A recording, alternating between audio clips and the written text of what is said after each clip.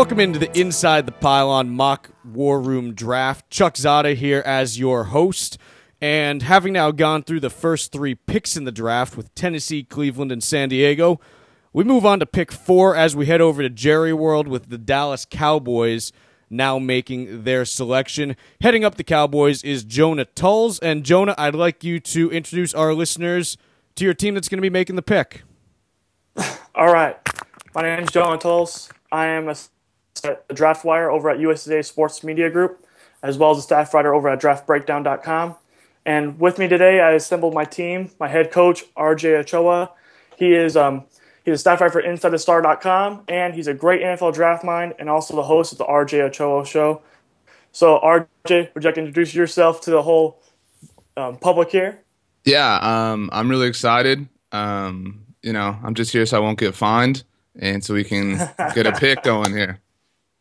All right, man. And then we got our double coordinator, our offensive and defensive coordinator, Keith Mullins. He is the co-host of the Cowboys Crunch Time podcast, and he loves to watch all 22 tape. He loves to break down the Dallas Cowboys. So, Keith, introduce yourself, man.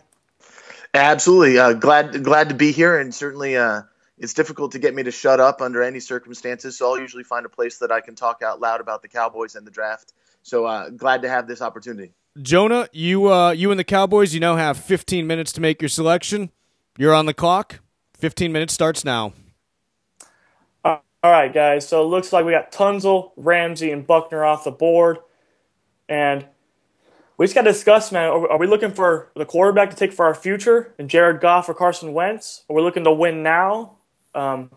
What's our plan? Well, I know we don't have time, but I wish we could take a moment of silence to mourn Jalen Ramsey being off the board. Initial gut feeling right now is Zeke, but I'm now that it's here, it's real. I don't feel as confident as I did in the idea. I'm not a proponent for a quarterback personally, so I'm leaning Zeke or honestly Jack at this point. Bose is there if we want to go that route. What do you think, Keith? Mm-hmm. Yeah, I think for me, most of my issues with Bosa probably revolve around the current defensive coordinator, and with Marinelli's lack of propensity to scheme sacks and to generate rush by bringing pressure. I generally prefer a little more bendy Gumby types as both bookends, potential double-digit guys. Mm-hmm. I think that strong defensive end type that can kick inside in money packages is a little easier to find. And there isn't that bendy double-digit guy at the top of this class. So I'm a little cooler on Bosa maybe than most, though I acknowledge he's an awesome football player. The fit here for the next couple years anyway, until Marinelli moves on, is not ideal for me. For me, I have been one that's been noisy about the quarterback. Picking in the top 5 is an extreme rarity. I think that with Romo's, it's not the collarbone, but the situation with his back, his inability to throw on a regular practice week and still be effective on Sunday, those things have all of my alarm bells going off and make me concerned about this team in 3 years, in 4 and 5. And I think rather rapidly, Jared Goff, just turned 21, would ascend and also assume the quarterback 2 reins from whatever veteran they choose to put there. So it would be difficult to get me at this point to move away from Goff. I do think, though, as we try and come toward a consensus, that Zeke is the next one. Incredibly NFL ready, precious few, if difficult to find weaknesses on him, and watching him run outside zone at Ohio State certainly makes it easy to envision that fit with this offensive line. Yeah, so here's the thing. What I'm trying to get the vibe here. RJ wants to go with the win now. He doesn't want a quarterback. Keith wants to say, hey, we don't want to go through these next 5 years, with Anthony Wright, Chad Hutchinson, all these kind of guys next. So what we got to decide is, are we gonna go with the future pick and Jared Goff? So I assume we're all Goff fans over Wentz. We're all Goff over Wentz. That's what we have on our board. And then right now, then we got to decide between Bosa, Buckner, and then probably Ezekiel Elliott here. Right now, it doesn't look like we have any trades lined up right now, so we're going to have to stand in here and make the pick.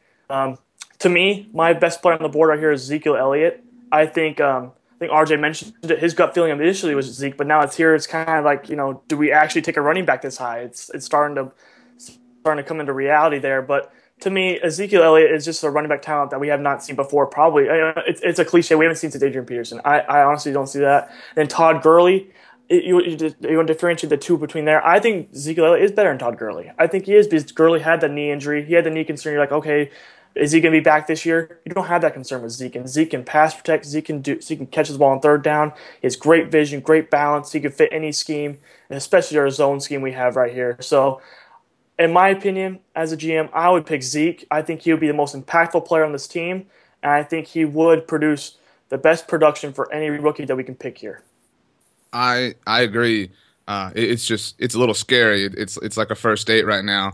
And given the acquisitions this team has made in free agency or the lack thereof, the running back position seems like it's going to need to be a point of stability in 2016. There's Darren McFadden and there's Lance Dunbar. And that's it. And Keith is rightfully concerned about the quarterback position. But I mean, for me, Zeke balances that out as well as anything can. And Zeke allows the offense to be more explosive and to hopefully channel that 2014 image that they had and achieve that success. And so for me, I have zero qualms with going with Ezekiel Elliott. I think you're right, Jonah. I think he's certainly got, at the very minimum, Todd Gurley potential. Adrian Peterson, I think maybe not the ceiling, but certainly in that same stratosphere. If we want to go Zeke, I'm 100% on board with this. I think he allows us to be the team that we want to be, the team we claim to be. This offensive line is going to be intact for a long time, and to put him behind it, makes everything better. Yeah, and for me, my only reservation on Zeke has nothing to do with him as a player, and more to do with the position group, which is that of the positions we're discussing, which one can I possibly get a plus starter at on day 2? That's fair. And running back's the only one, because for me, there won't be a quarterback outside of day 1 that has franchise potential. I've talked a lot about the fact that mid-round quarterbacks are great as a practice to do on an ongoing basis every couple of years, but once it comes time to replace QB1, invest like you mean it. And so if we pass on quarterback here, then that's probably looking at 17. That's a top priority, up to and including moving up. So, but I think Zeke is a hell of an identity statement for this team. We saw them fail to be able to declare run and still execute and get their yards the way that they were able to in 2014. And I think it really impacted the offense negatively. Obviously, they had mountains to climb with the injuries, but the running game wasn't what it was. And I think that getting a true bell cow, running back one, and this staff does seem, I think running back by committee is a necessity thing. It means you don't have a running back one on the roster. Right. I think they've shown they favor a bell cow. When Murray was capable, they gave him all the carries. Very quickly last season, when McFadden proved that he was far better than any option they had, they gave him all of the carries. And so I think they want a true lead dog, and Zeke is certainly that. I think as soon as you get into the next tier of running backs, you start to run into, is this a guy that's part of a group, at least for the first couple of years. Zeke walks in, and the second he sets foot in Valley Ranch, he's your running back one, and he's going to take the bulk of your touches. So I can get behind that pick, and if that's the consensus, I think that we can move forward and feel a lot better about where this offense goes with Elliott at the tailback. 7 minutes remaining. All right, so here's my thing. I listened to both your conversations, and you know what? And the head coach wants Zeke. Our coordinators, they're thinking more of the quarterback here, but they'll also be fine with Zeke here as well. Man, I think it'd be really tough also to pass on Jared Goff here. I really do. I think Keith made a great point that you can grab your running back later. You can grab a Devontae Booker. You can grab a Derrick Henry. You can grab these guys later. I mean, you can grab Keith's guy. I know he likes Paul Perkins a lot. You can grab these guys second, third round. I mean, we have a high third round pick, and that's it's considered almost a second round pick at most, and we can grab a second round running back there. But again, you can't grab a second, third round value quarterback and expect him to be the franchise quarterback, 2 or 3 years from now. You're hoping at that point. With Jared Goff, I think you're expecting him to be that player if you take him at 4, and I think he would be the most logical pick if we're thinking about the future here. But if we're talking about win now, I think Ezekiel Elliott, like you said, would make an identity statement. I think it would energize his team. It would give him a bell cow, and it would give us an asset, all three facets of the game. And with Romo, Zeke, and Dez with that great offensive line. Then we said Joey Bosa. I think he's a great player. I think he will be a great player in the NFL someday, but I just don't think it'll be on the Cowboys. I think we're gonna let someone else. Play with him and let him be their reclamation project. Him, Noah Spence, Buckner. Buckner went off the board earlier. Bosa, Spence. I just think we should focus on the quarterback for the running back here. And I assume we're all on the Goff train over Wentz. So if we're going to decide over Wentz or Goff or Elliott, what are we going to go with, boys? Well, I trust you both when it comes to this, so I'll float out this quick hypothetical. Let's say this team has top 5 picks in 2016 and 2017, and you grab a quarterback and a running back in each of those years. Which year would you want them to be based on the 2017 class as you see it as it is?